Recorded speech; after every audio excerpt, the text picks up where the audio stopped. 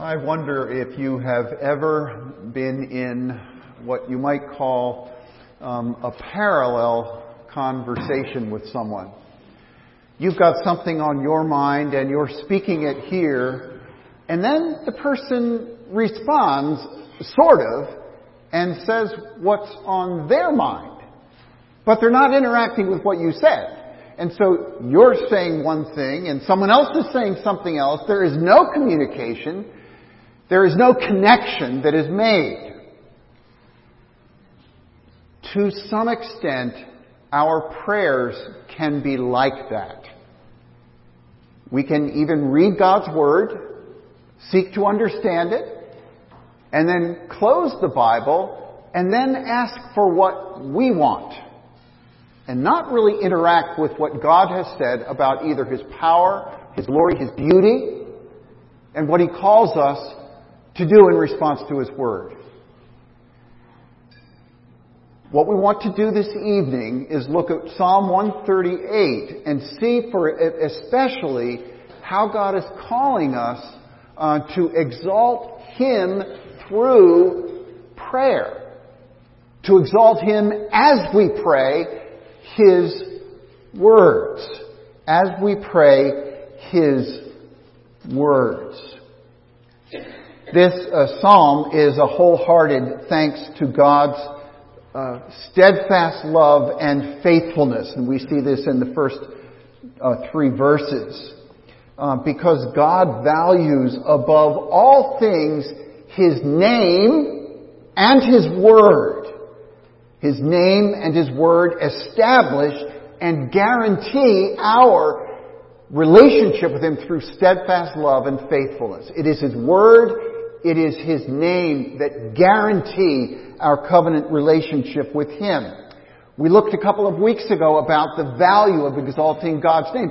And I even thought of the notion of just when you come, as you're reading in the Scripture, you'll come across someone like Hagar, who is in a very difficult circumstance, and she discovers that God is the one who sees me. That's the name she gives him. Slow down. Hunker down right on that text. What does it mean to be like Hagar, one whom God sees through the work of the Lord Jesus Christ and the power of the Spirit? What does it mean to be the one whom God sees? And we went on to exalt God's name because because of what He does. He is Yahweh, the provider. He is Yahweh, the healer. He is Yahweh, the righteousness. He is Yahweh Shammah, the God who is there. Today, we want to look instead at because God exalts all things by His Word, or He exalts above all things His Word, so should we. God exalts above all things His Word, His name and His Word. We're going to be thinking about that in terms of prayer. Now what this is saying is that all that God chooses to say, to decree, to do, all of that is accomplished by His Word. Through His Word, He created. Psalm 33, by the word of the Lord the heavens were made. He spoke, and it came to be. Therefore let everyone be in awe of Him. God spoke things into being. God also, through His word, He directs providence. He sends out His command to the earth. His word runs swiftly. He gives snow like wool, and then He sends His word and melts it. God rules all things by His Word. And so through His Word, He directs providence. Through His Word, He calls and He gives life. He calls Lazarus from that dank tomb, calling him to life. And He calls us from our spiritual death. And that call carries with it all of the life-giving power of the Holy Spirit. Through His Word, He calls and gives life. Through His Word, He heals. Say the word, and my servant will be healed. The Word of God is living and active. It pierces to the division of soul and spirit, of joints and of marrow, discerning the thoughts and even the intentions of our hearts. God acts through His Word. He exalts this Word that calls things into being, that gives life to the dead, that heals, and that changes us. He encourages prayer because God answers. God answers. Verses 1 through 3. I give you thanks, O Lord, with my whole heart. Before the gods I sing your praise. I bow down toward your holy temple and give thanks to your name for your steadfast love and your faithfulness. For you have exalted above all things your name and your word. And listen to this encouragement that we have then to pray. On the day I called, you answered me. The strength of my soul you increased. God encourages prayer because God answers prayer. He strengthens us through prayer. The rest of the psalm is going to speak about God giving hope and God giving help to us. We are dependent on His Word for that hope and that help. God is more faithful and eager to answer your prayers than you are to pray. When you're discouraged, remember God is more eager to hear as a father and to answer than you are even to pray to Him. God gives us hope. We see in verses 4 through 6, there is hope. He is answering the problem of evil that His people were dealing with. At that time, there was an exile. They were in exile, just in the previous psalm. And this is hope that all things were, in fact, still under God's command and under His control. David's prayer here, which was co-opted for this post-exilic usage, David's prayer anticipates Solomon's temple dedication prayer, where foreigners, Solomon prays, would stream to the temple. And so here we read that all nations and leaders will join God in exalting nothing less than His Word. All will be brought to exalt His Word. 4 through 6. All the kings of the earth shall give you thanks, O Lord, for they have heard the words of your mouth. And they shall sing of the ways of the Lord. For great is the glory of the Lord. For though the Lord is high, He regards the lowly. But the haughty He knows from afar. The leaders, the princes of this age are identified or characterized by the experience of Nebuchadnezzar. Remember that he lifted high his head and God debased him. And when he lowered his head, God lifted him up. My city which I have built for the glory of my majesty. That's what drove him in his building projects. And he was humbled until the point that he could say, God does, according to His will in heaven and on earth. And this passage of the Psalm is saying that every sovereign, every Lord will be brought under the dominion of God. Every nation that is aligned against God will fall. And it is the coming of the Lord Jesus Christ in His kingdom that we learn and see again clearly that the way down is also the way up. Humbling and then causing that exaltation. Jonathan Edwards puts it this way: may we be encouraged in a world that seems so chaotic and is so chaotic. Every atom in the universe is managed by Jesus Christ for the Christian's greatest advantage. Every particle of air, every ray of the sun, so that when Jesus returns, He shall enjoy His vast inheritance with amazing joy. It is all about gathering things for the glory of the Lord, which will give the Lord Jesus great joy and amazing joy when He returns. This is the hope that spurs your prayer. God rules every molecule. His Word gives life and energy to your prayers. Verses 7 through 8 speak of help. We need help as this battle continues to rage. The Lord will fulfill His purpose in you. Verse 8. The Lord will fulfill His purpose in you. Another translation, an older translation, puts it this way. He will perfect that which concerneth me. Do you hear that? He will perfect those things that concerneth me. Now we look here in David's example, for example. He saw God's steadfast love and faithfulness in his successes, certainly. Listen to these words. Though I walk in the midst of trouble, you preserve me. You stretch out your hand against the wrath of my enemies, for your right hand delivers me. The Lord will fulfill His purpose for me. Your steadfast love, O Lord, endures forever. Do not forsake the work of your hands. God delivered David from his enemies out there, but He also delivered David from his enemies in here and his failures. David was able to say, after some egregious sins in his life, blessed is the one whose transgression is forgiven, whose sin is covered.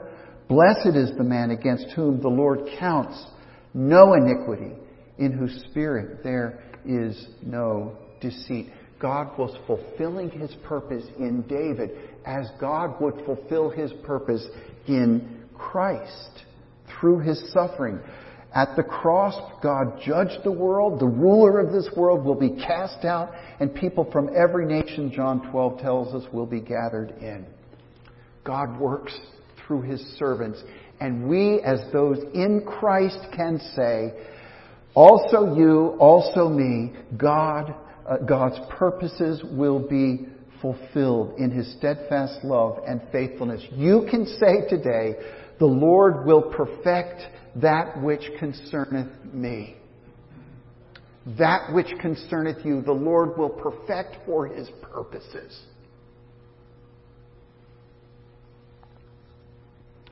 It's in your humbling that He lifts you up. And one of the most important things we need to do is to remember and to resist temptation that God forsakes you because you suffer, or God forsakes you in your suffering. That is when He draws near. So I want to wrap up these thoughts with several different expressions of how do we exalt God in our prayers. How do we exalt Him in our prayers? We feed our life in God with His Word. We both hear Him and respond to Him. We don't have one of those double conversations. We are listening to God and we are responding to God. If there's anything I want you to walk away with tonight, it is let the Word of God form your response to God's Word itself. Let the Word of God form your response to God's Word. Let us exalt the Lord because He does. Let us exalt the Lord in His name and in His Word. Exalt God's Word, first of all, by praising. That's how the psalm opens up. I give you thanks, O Lord, with all my heart. Feed on Scripture to warm your heart for praying, to know God intimately. Feed on Scripture until you are confident that He is unlike even the best fathers on this earth. He says, I give gifts. Your fathers give you gifts. I certainly, therefore, will give the good gifts that you need. Matthew chapter 7. He is a gift-giving God. Let that spur on your prayers. We love this Father, as the psalmist says, because He hears you. He inclines His ear to you. That's why we love Him, because He's listening to us. Exalt God's Word by praising Him, using the Scripture to voice your praises. Exalt God's Word by taking His Word seriously and confessing your sins to Him. Follow the dialogical pattern that we use in our morning worship. The Word speaks to us We respond in confession. We humble ourselves before God. It is a model for how we live each day. And then we hear God's Word on the other end of our confession, that assurance of pardon. How is it? It is so easy for us to slip into, boring and self-centered prayers that miss the drama of this gospel. I want to thank a guy named Johnny Gibson, who you probably know, Brian, and some of you people might know him, a professor at Westminster. But he's written this book called Be Thou My Vision. And it is a very helpful, it guides us in a daily liturgy of hearing God's Word and then responding in God's Word and also the prayers of church history. And then hearing once again God's words of assurance. Use God's Word. Use a tool like Be Thou My Vision. Take a look at this after the message, after our meeting tonight, and see whether that would suit you. But exalt God's Word by confessing. And then exalt God's Word by thanking. Who is a pardoning God like you? And who has grace so rich and free? I cannot hear those words without being transported back to 9th grade at Eastern Suburban Junior High in Silver Spring, where in our public school choir class we were singing this. I was learning to sing this in parts. Well, I was only in the bass, but anyway. Who is a pardoning God like you? Or who is great, so rich and free? That is Micah 7, verses 18 to 20. Exalt God's Word by thanking Him in the words of Scripture. Exalt God's Word in your supplication. And I think this is perhaps where the Word of God is least used. But exalt His Word in your supplication.